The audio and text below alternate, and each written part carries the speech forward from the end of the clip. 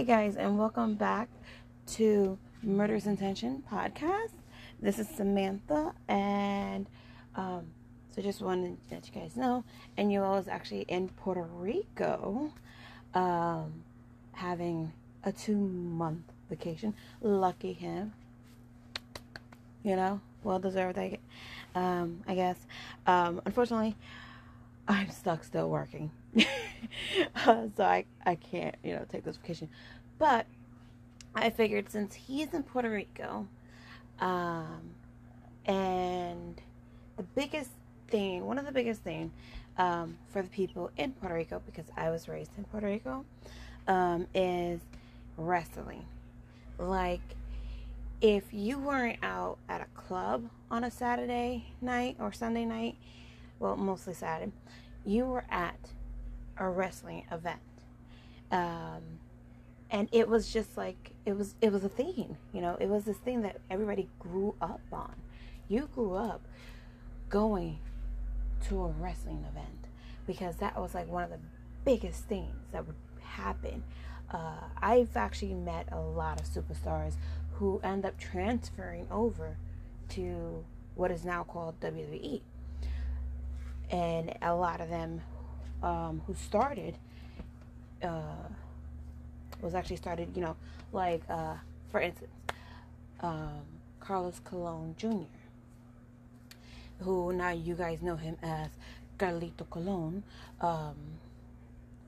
and he always does that, I spit in your face, and he spits an apple, and he's been out of the WWE for some time already, but I met him when he was in his prime, when he first entered the wrestling world. And he was very new. He was not as big body as he became in the WWE. And I actually have pictures, and I'm never shy to show the gratification that I had of seeing these people from when they first started, because I admire like so many different other wrestlers. And so yeah, it's an honor to be someone who has seen somebody, go from beginning and where they led to, which is to WWE, which is one of our biggest wrestling corporations that you want to get into, and then a lot of people branch out. They're like, okay, I mastered this, I got the big corporation, and they decide to make smaller corporations, go into smaller corporations to assist over there and, get a different opportunity. Because you're not always granted the same opportunity in a big corporation, because there's more of business aspect in a bigger corporation than in a smaller corporation. Smaller corporations, there's more chances for the little guy to come up and shine, which is the sad part. But enough about the wrestling part, and in my point of view of it. In this episode today, we're going to talk about the sad part of it, and an incident that happened in Puerto Rico. No, I was not there. Thank the heavens. I was still a baby. I don't even think, wait, no. Yeah, I was a baby. I was, at this point, I think I was, I probably was still in New York City at this point. I don't think I went to Puerto Rico yet during that time frame. But, yeah. So, here's what we're going to talk about. We're going to talk about, if you haven't heard about him, his name is Frank Donald Goodish. His wrestling name is Bruiser Brody. A lot of people have heard of him. A lot of people have not.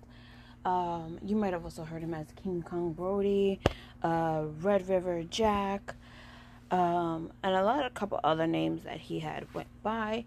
So we're going to talk about what happened in Puerto Rico, and why is there a shadow on a certain individual. And I'm not saying this as like, ooh, kind of thing. I've actually seen, like I said, I was raised in Puerto Rico, so this is something I've seen. I've seen that the person who committed this act against Brody, well, Goodish, he does walk with this thing not to try to let him, like, on the TV he'll let himself be amped up, but now he has become where he's more reserved. He will try to professionally, if something is starting to escalate, he will walk away, which, not saying that, hey, what he did was okay, but he has turned it into aspect like, okay, I almost lost everything I was working for because I let my anger and my judgment slip away from me, and he has become this like Christian type of person. He has become more of wanting to help the community as a way to pay back for his action. He has tries to go and make it work, an amends, but it's kind of hard to make an amends with the fact that and I can't be judgmental because I did admire the guy before I actually knew the story. But even before I knew the story, I always felt like there was something. What's going on? Why is he so careful not to escalate? And then I heard the stories of how, he's responsible for a person's death, and how a lot of people feel he got away with it. A lot of people feel like there should have been more done to it. There should have been something, and then there's people who feel like, okay, past is the past, we're going to let it go.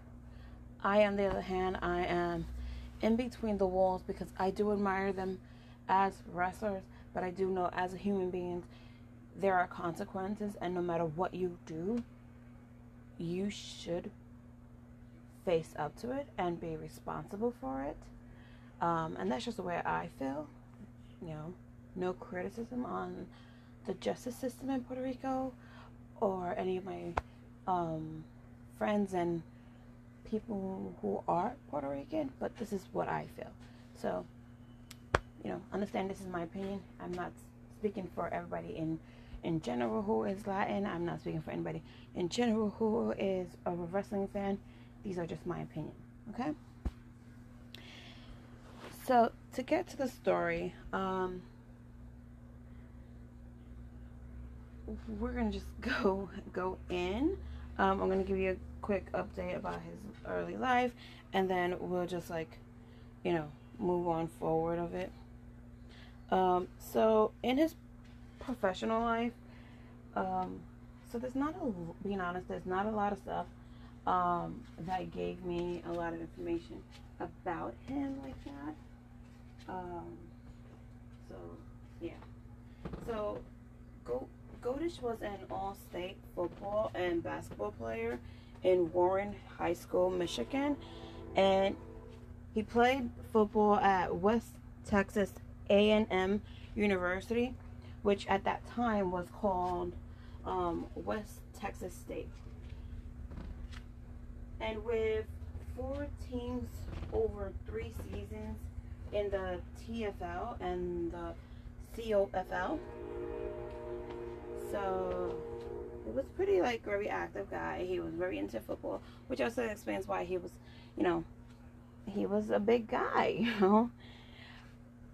in his personal life though, prior to his wrestling career, Goodish worked as a sports writer in San Antonio, Texas. Goodish was married on June 4th, 1968 to Nola Marie Neese. The marriage did end in divorce on October 12th, 1970, and then Goodish's second wife, a New Zealander, Barbara Smith, remained with him until his death in 1988. She had stated that while his wrestling persona was known for brutality and being uncontrollable, Brody was not the same type of guy at home. At home, he was completely opposite. He was caring, he was loving. He spent, every moment he could with his family and being there, you know. So he knew he was going to be a provider for his family, and he knew that there was going to be moments where he wasn't going to be there all the time with them, but it was a sacrifice he was going to take to be a provider for his family, you know. So Brody and Smith lived in Texas. So together they had a beautiful little boy named Jeffrey Dean, and he was born November 7th, 1980. And I know I skipped over it, didn't I? So Brody was born, just to let you guys know. And I keep calling him Brody, but that's because that's like his wrestling name, and that's how most people identify him as. And he was born in June 18th, 1946 in Uniontown, Pennsylvania. Okay, so, so just imagine, this guy is 6 feet tall, 8 inches, and he weighs 300 pounds, which that's like, you're huge, dude. You're huge. You're tall. You can squash me. So I'm only 5'3", and he's 6 feet 8. So yeah, I would have been like having neck pains to the wazoo, man, to the wazoo.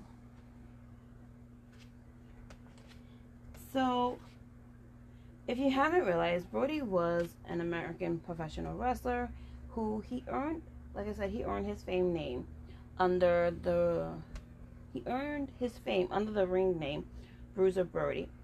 And like I also said, he worked as King Kong Brody, the Max Marauder, and Red River Jack. So over the years, Brody became synonymous with the hardcore wrestling, brawling styles that often saw one or more of the participants bleeding by the time the match was over.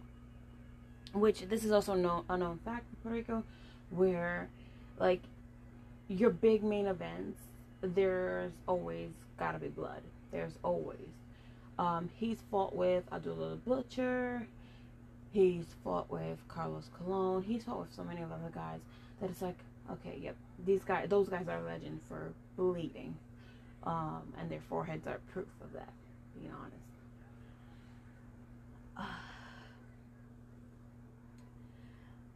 So in his prime, he worked as a special attraction wrestler in North America, making select appearances for various promotions such as World Class Championship Wrestling, also known as WCCW, Worldwide Wrestling Federation, WWF, Central States Wrestling, CSW, Championship Wrestling from Florida, CWF, and the American Wrestling Association, AWA, which I'm pretty familiar with the AWA because a lot of our older wrestlers did come from AWA. And he even would work regularly in Japan for the Wrestling Corporation of All Japan Pro Wrestling, AJPW. So let me take a breath.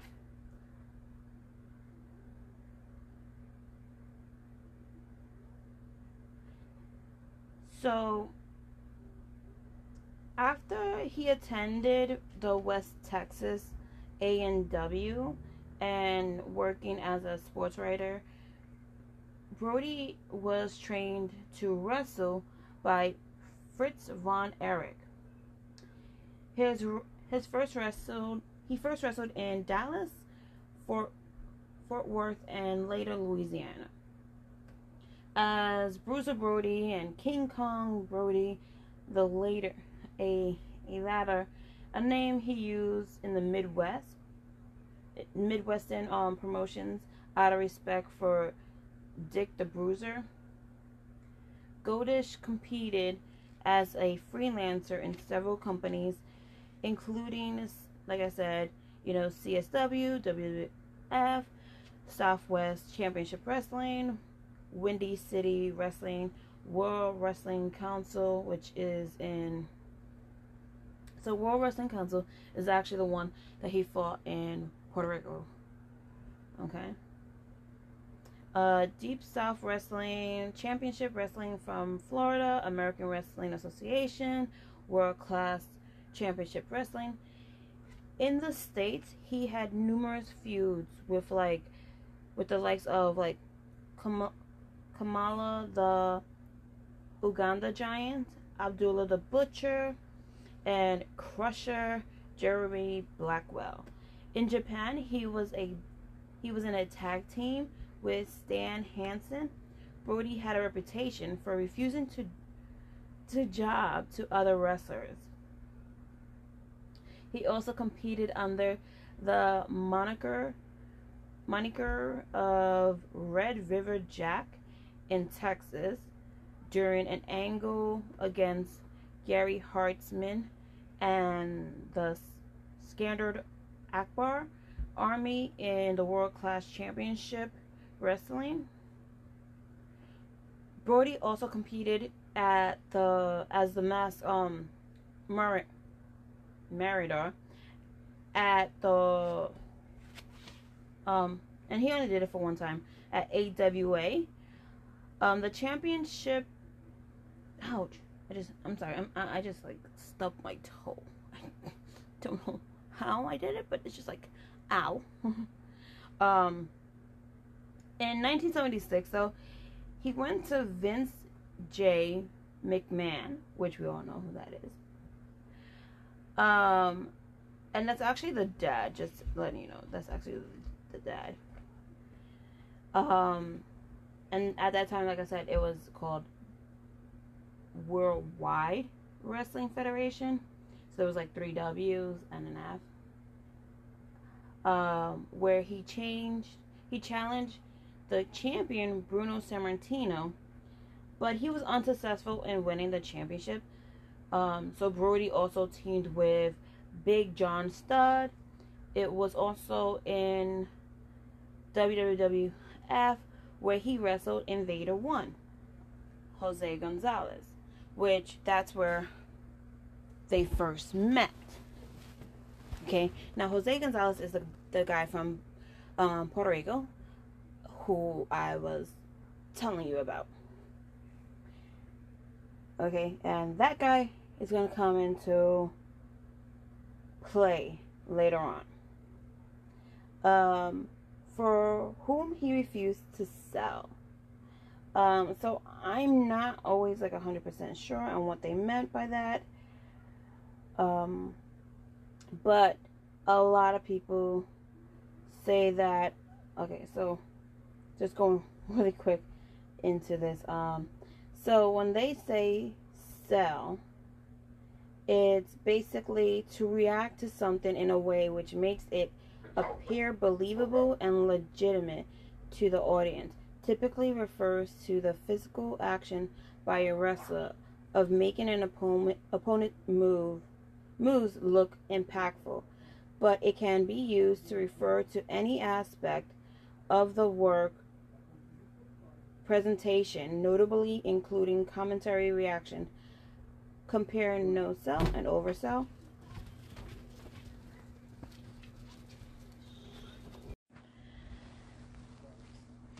In 1985, he had a very short stint with the New Japan Pro Wrestling in a feud with Antonio Inoki, and many of their matches ended in no contestants or disqualification. In 1987, Brody began working primarily for the World Wrestling Council in Puerto Rico after being fired from New Japan. Brody continued his feud with Abdullah the Butcher, as well as engaging in a feud with Carlos Colon. He briefly returned to All Japan Pro Wrestling to win his last NWA International Heavyweight Championship. On April 15, 1988, he briefly returned to All Japan Pro Wrestling to win his last NWA International Heavyweight Championship. On April 15, 1988, the first attempt to form what became the Triple Crown Heavyweight Championship was done when Brody faced off against NWA United National and PWF champion Genichiro Tenryu. Hopefully I said that right. So the result was a double countout. Brody lost the title to Jumbo Tsuruta 4 days later. In WCCW, sorry. So in WCCW in Texas, he was actually a babyface, most often against Abdullah the Butcher. However, against Abdullah in Montreal, he was a heel managed by Floyd Crichman, while their Tim Killer Brooks acted as his brother Buster Brody. Brody was in an ongoing feud with the Russian Brute, who later went on to AWA fame with the manager Ox Baker. Due to his huge reputation in Japan, promoter Shohei Baba had the match taped and later aired in Japanese TV. In Florida, he beat B. Brian Blair for the Florida State Championship. Brody had an infamous cage match with Lex Luger in Florida on January 21st, 1987. In the middle of the match, Brody stopped working and stood around. Luger and Bill Alfonso, the referee of the match, were puzzled and attempted to speak to Brody, who did not respond. Luger and Alfonso decided to forge the planned finish to the match, and Alfonso disqualified Luger in a spot where Luger continually punched Brody in a corner and did not back off.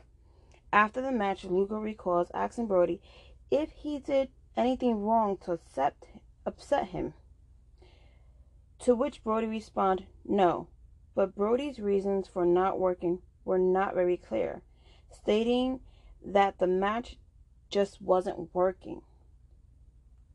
In Larry Masick's book, Wrestling at the Chase, Masick states that before the match, Brody told him, I'm not putting up with any of his I don't like cursing, but I do it anyway. Any of his bullshit, and that Brody was upset that Luger would not sell for him.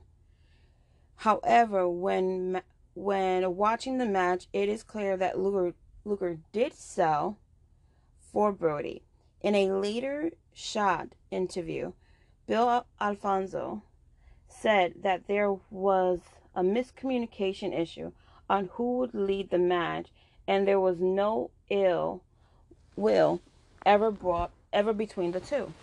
Another scenery was that Brody was upset with the promoters over his paycheck. Brody had a contingency history with wrestling promoters for much of his career, and he decided to embarrass the promotion by being uncooperative in the match.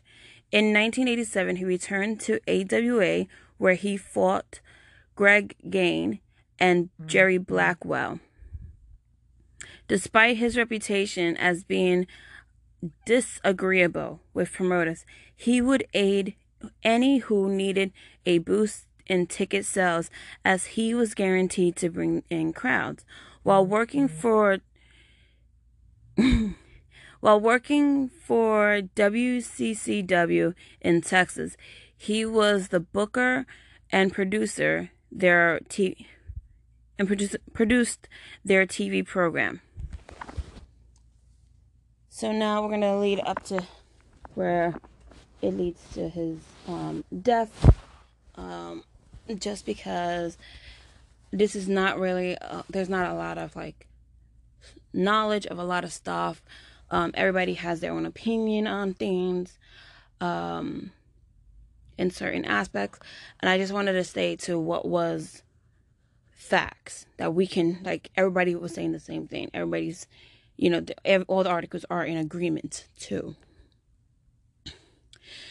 So on July 16th, 1988, Brody was in the locker room before his scheduled match with Dan Sperry at Juan Ramon Luberin Stadium in Bayamon, which I've been there, and it's a really beautiful stadium, being honest. You can get lost at times if you've never been there, but it's a really beautiful place. It was actually close to where I used to live. I used to live in Tualta. Bayamon was like 30, not really 30 minutes, but like 15 to 30 minutes away from my location, and we would go. Like anytime there was a Bayamon event, we went there. And so Bayamon is like it's a city near the metropolitan area of San Juan, Puerto Rico. So yeah, it's an easy tourist where tourists can go into Bayamon, and they were like, ooh, ah, kind of thing, and not just be stuck in the tourist area. They can actually see Puerto Rico in a different aspect. So when Jose Huertas Gonzalez, a fellow wrestler and booker, which is Invader, remember I said he's going to come back into play, allegedly asked him to step into the shower area to discuss business. Everybody agrees that this happened. He said, "Hey, can we talk?" And the thing is that when Brody entered the room, he was with Dutch Mantel, who is a very known wrestler in Puerto Rico, and now he does matches, and he's very known for being a big mouth. Don't care what he is got to say. He will, if he has to piss the crowd off to hype the crowd, he's gonna do it. And I think he's awesome, and he's very truthful to what he says. So what he was saying was that they walked into the locker room that day, and Carlos Colon and Jose Gonzalez was in one corner, working on the strap that Jose Gonzalez used to wear on his arm, and tightening it and whatnot. And they didn't acknowledge Dutch Mantel, and they didn't acknowledge Brody. And they were like, okay, whatever, So they sat in front of the shower area, and everybody was just quiet in their own zone, getting ready, getting dressed and whatnot. And Dutch was feeling the tension, so he decided he needed to get out the locker room and just like take a breath. So he decided he was going to do his ritual, which was go to the curtain and see the crowd, see what is he working for, what is he, how is he going to play this, when he goes out. And it was like only like maybe 5 to 6 minutes. But during that time, this is what occurred. That when he stepped out. So when he stepped out, everybody's saying there was an argument between the two wrestlers and a scuffle ensued. So everybody's assuming they're, oh my gosh, they're fighting in the shower, And due to the design of the dressing room, there was no witness to the altercation. However, 2 screams were heard, loud enough for the entire locker room to hear it. So Tony Atlas, who is also another WWE Hall of Famer, he ran to the shower and saw Brody bent over and holding his stomach. Atlas then looked up at Gonzalez and saw he was holding a knife. So due to the heavy traffic outdoors and the loud crowd in the stadium, it took the paramedics close to an hour to reach Brody, which that I can honestly say is true, because so the events normally start at 8 o'clock, and if you're not there by like 6 o'clock, 6:30, you're basically walking into heavy traffic to park your car for these events. And you're basically having to, it's like going to a concert, or it's like going to one of the WWE wrestling events. If you ever been to one of those, it's very crazy. Or think about it as this, like you're trying to drive in the traffic of Orlando or New York City during traffic hour, which, depends on which way you're going. So that's where it becomes very difficult when and at that time, you know how now if you hear the ambulance, you pull to the side, let the ambulance come through. At that time, that wasn't the case. So the ambulance actually had to follow traffic, and it's sad how life was back then. But yeah.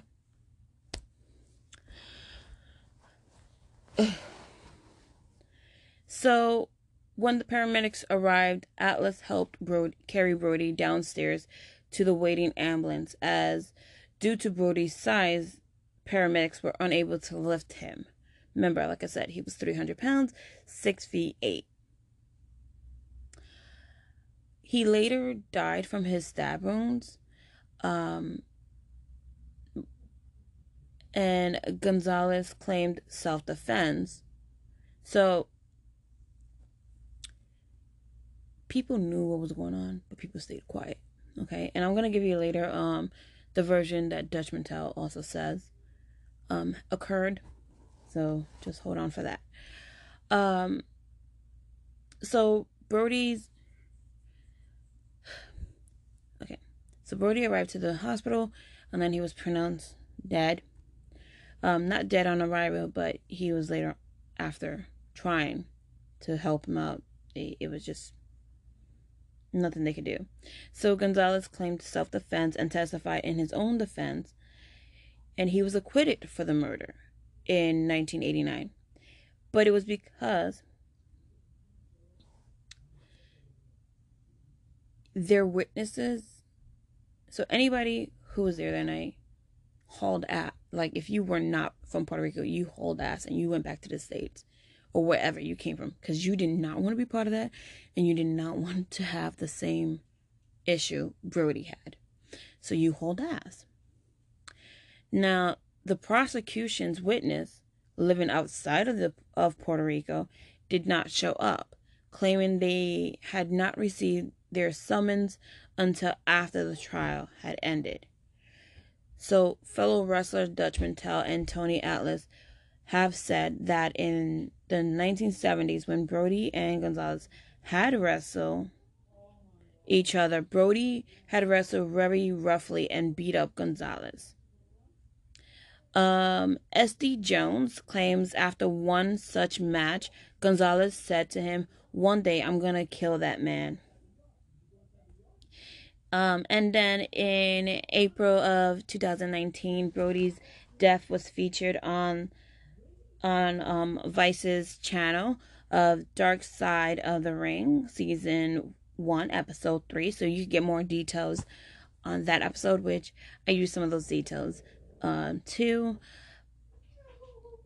And which it also includes Dutch Mantel's interview, Tony Atlas, and Abdullah the Butcher, and a lot of them because a lot of them still wrestle in over there, they don't want to say a lot, because it's like, so they're not gonna reveal too much, sadly, But let me read to you the version that Dutch Mantel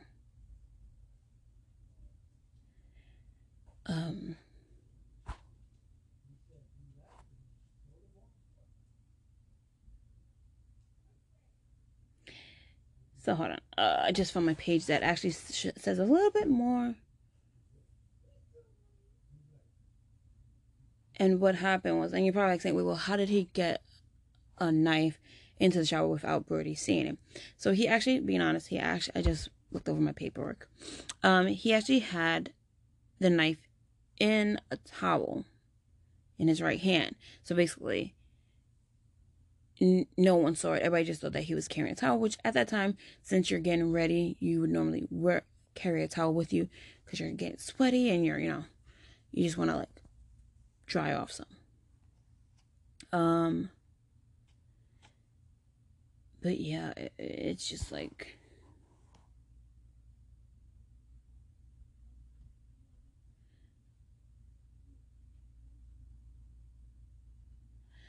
and I know I had this because I was just like a moment ago reading it, and I just want to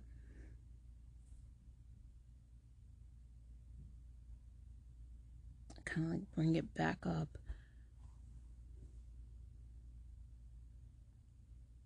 Okay. So now this is from Dutch Mantel's point of view in a lot of the things. So I'm just gonna read like what he says and everything, just so you have that view of it. So Dutch Mantel, who was at the scene, wrote what he saw that day.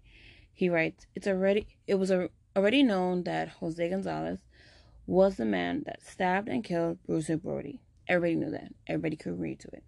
He pled self-defense, and partly due to a weak justice system in Puerto Rico, and partly due to the fact that nobody was at Gonzalez's trial on behalf of Brody, Gonzalez was acquitted. The controversy surrounds why the men that were subpoenaed never got to Puerto Rico to testify. Yes, it is true that certain wrestlers would not talk, but there were many who were willing to talk. Unfortunately, they never got their chance. So he goes into the day of what happened. He says, I arrived in Puerto Rico for a 2-day run on a Saturday afternoon. After deplaning and collecting my bags, I made my way to the hotel. And he was like, the hotel was a great place in Puerto Rico by standards, because they had cable with a remote and in-room air conditioning. That was like, at that time, that was a luxury.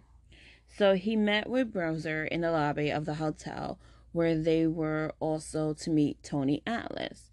Bruiser told him that Tony had arranged a ride for the three of them, with a guy who operated a local gym and who was a big wrestling fan.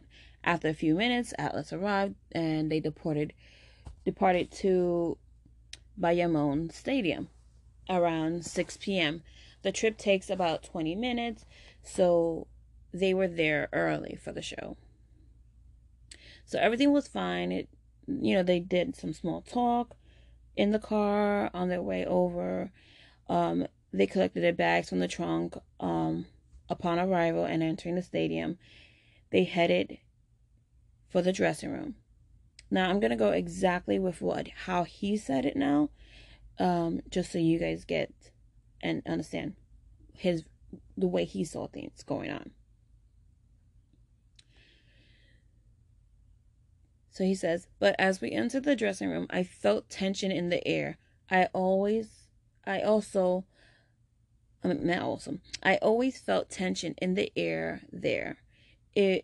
As it's an extremely dangerous place to work. But that night, it was really heavy. Don't ask me why. I don't even know. I just felt it. As I entered, I was following Bruiser, and I noticed Carlos Colon and Invader, Jose Gonzalez, sitting on a bench to my right.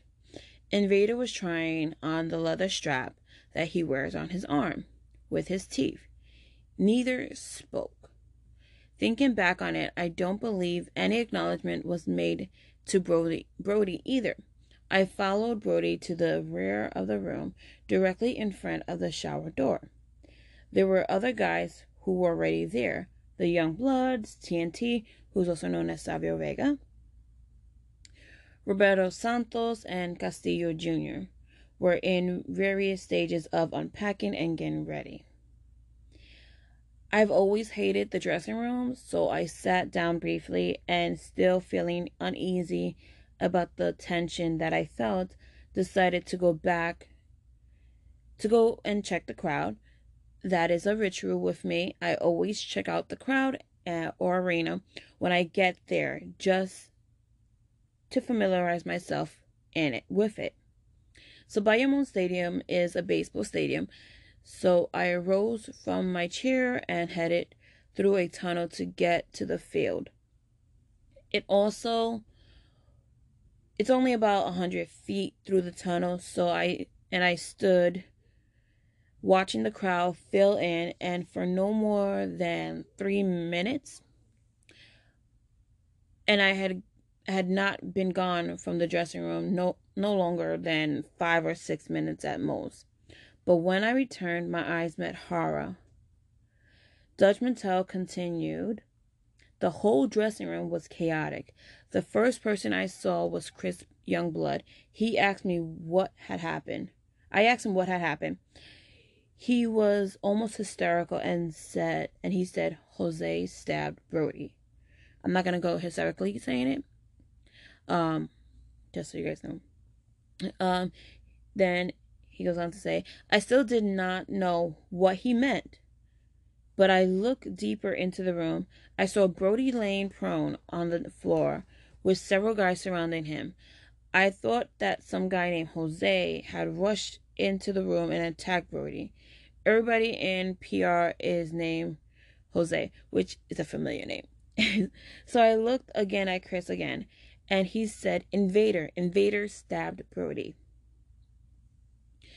It was bedlam into the dressing room. Now everything started to move in slow motion. I remember walking over to where Brody was laying and just staring in disbelief.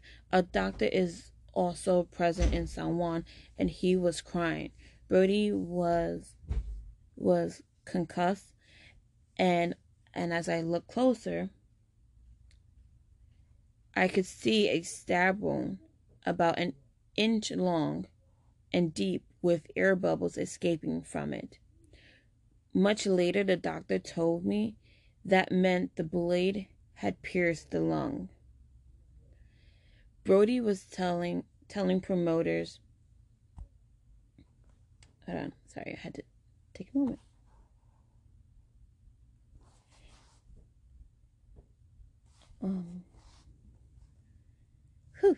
Okay. It gets a little heavy, so you always want to just take a moment to recoup, get that.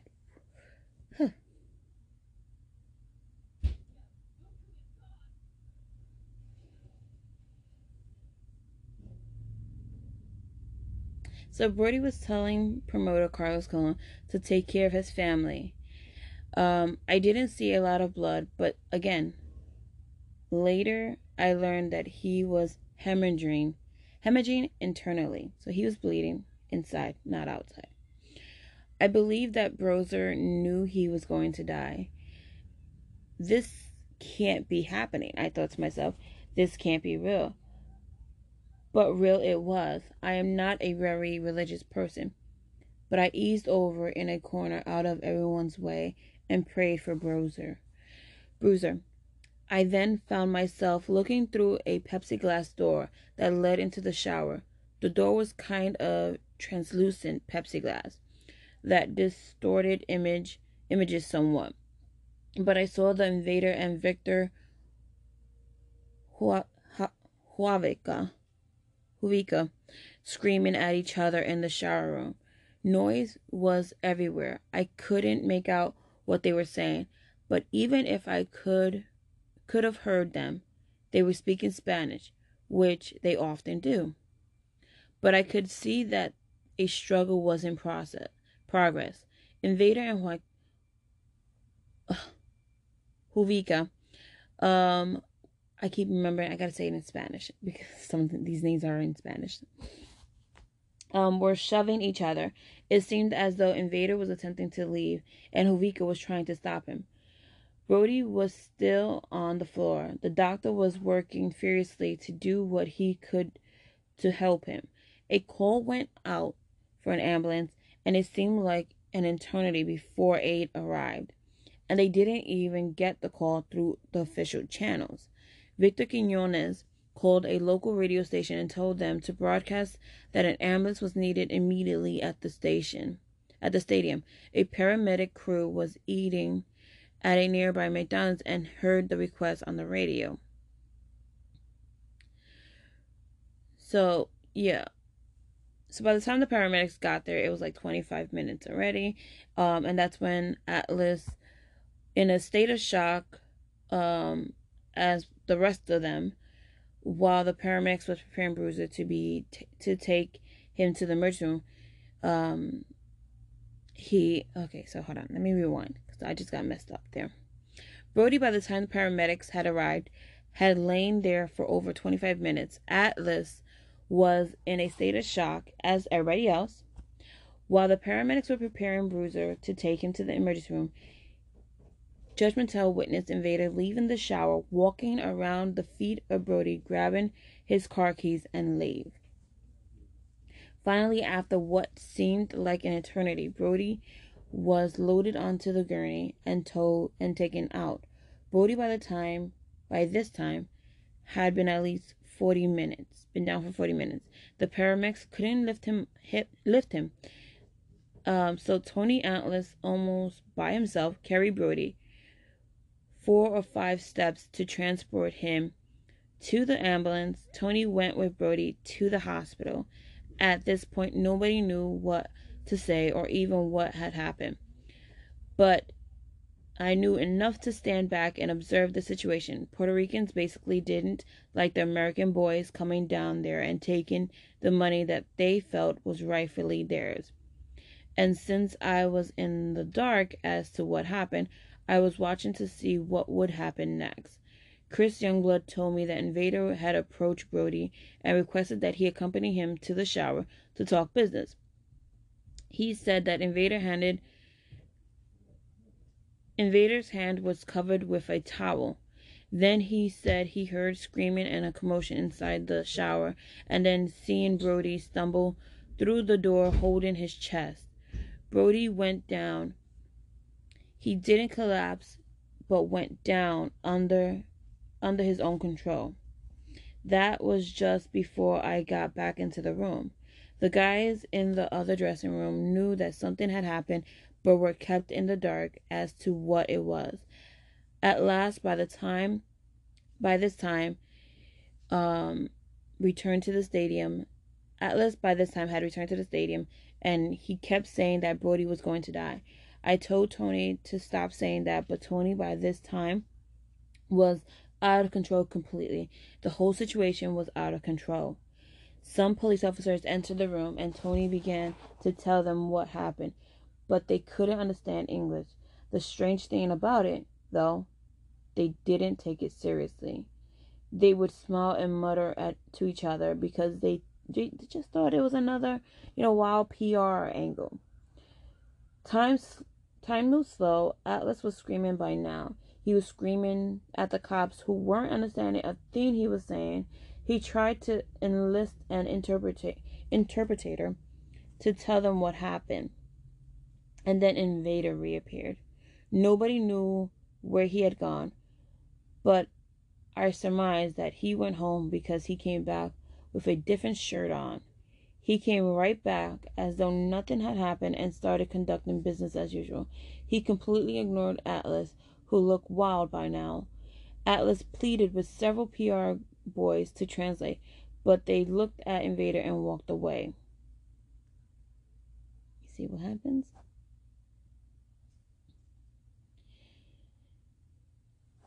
So, to cut this kind of short, it's basically more of the fact that a lot of things basically happens, and sadly,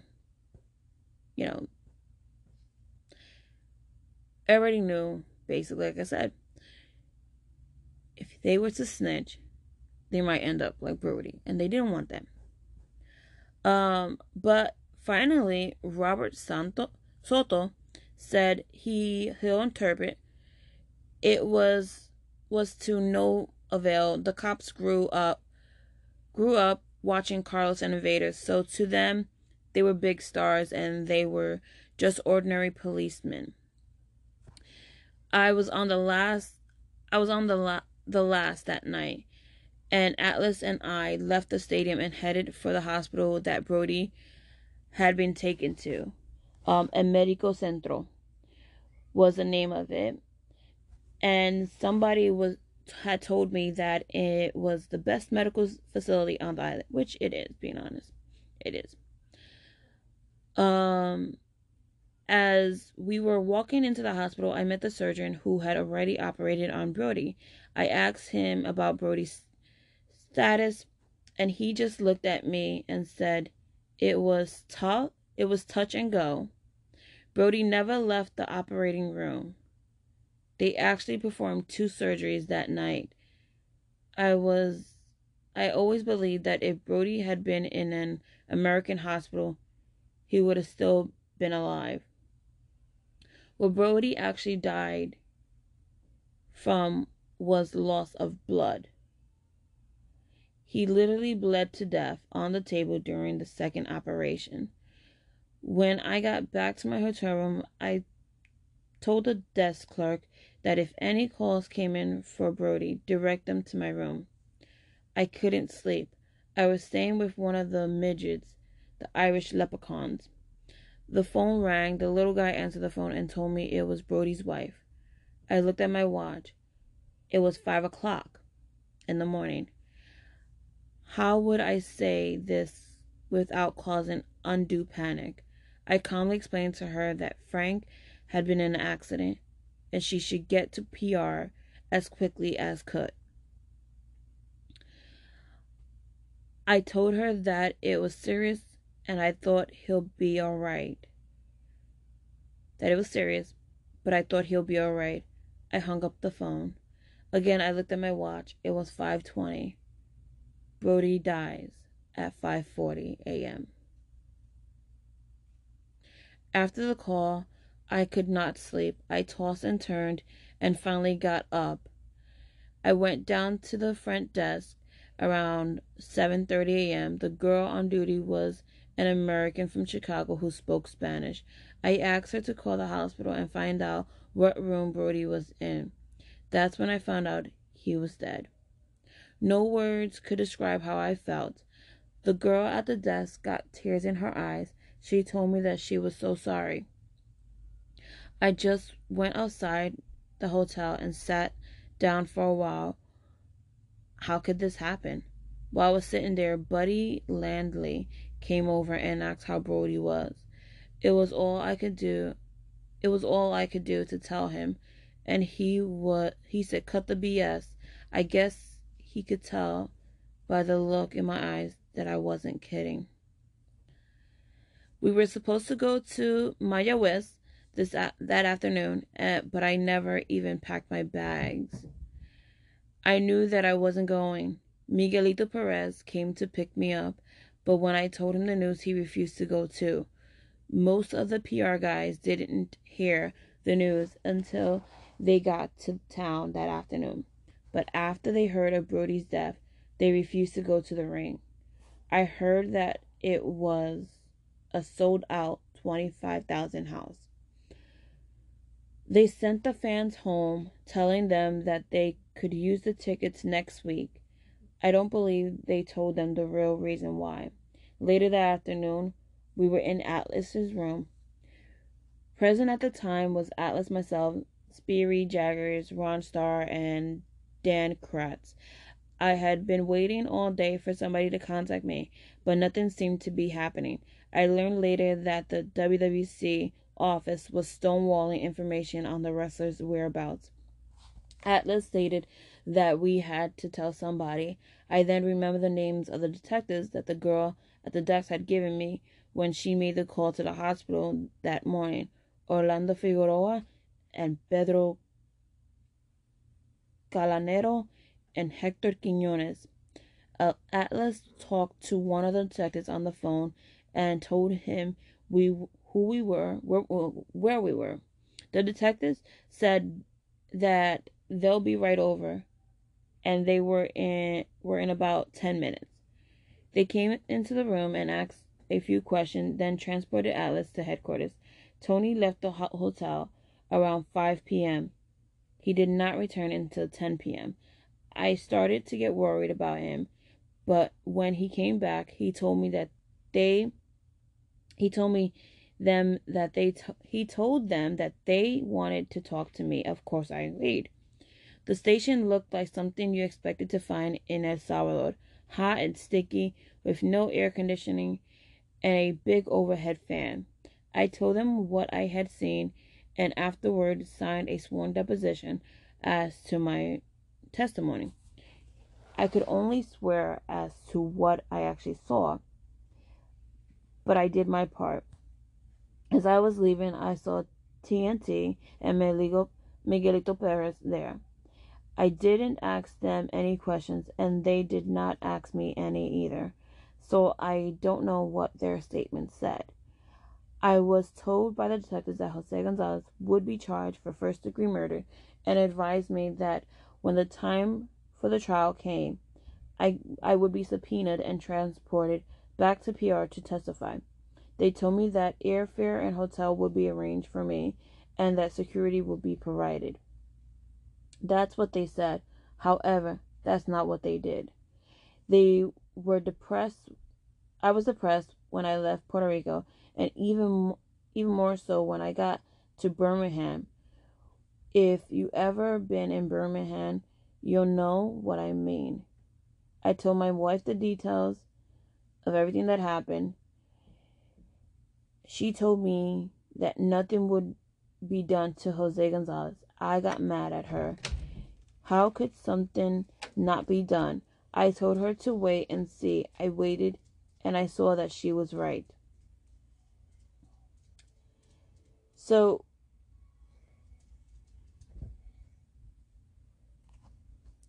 like I said, in this case, basically, it was more of because they sent the subpoenas out late. It didn't arrive to the States on time, and no one was able to say, yes, this is what happened. They've been having a feud for a while already, and, Jose was just tired of being chopped down to size by a bigger guy, and worst of all, an American guy, That's my opinion. But in this case, we will never know. Unless they were to bring it back up and try to charge him for something else, because they can't charge him for first-degree murder again, as that is double jeopardy. So, yeah, unfortunately. But that is the case for this week. If you guys want any other more wrestling cases, just let me know. I will definitely get them to you.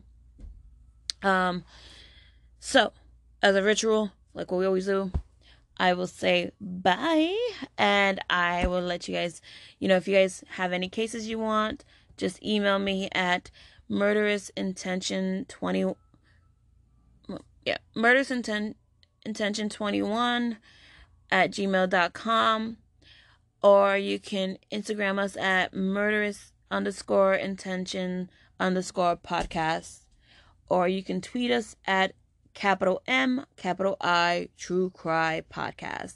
Thank you guys, and enjoy your weekend. Bye.